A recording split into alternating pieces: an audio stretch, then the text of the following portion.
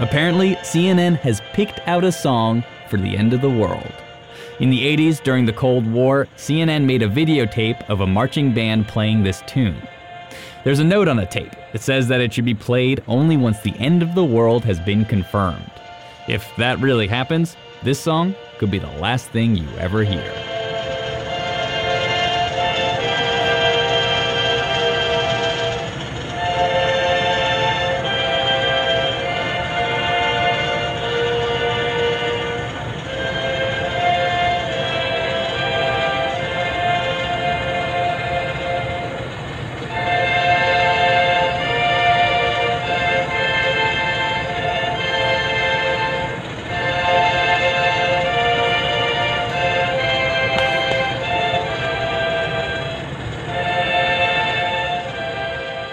The World According to Sound is made by Chris Hoff and Sam Harnett.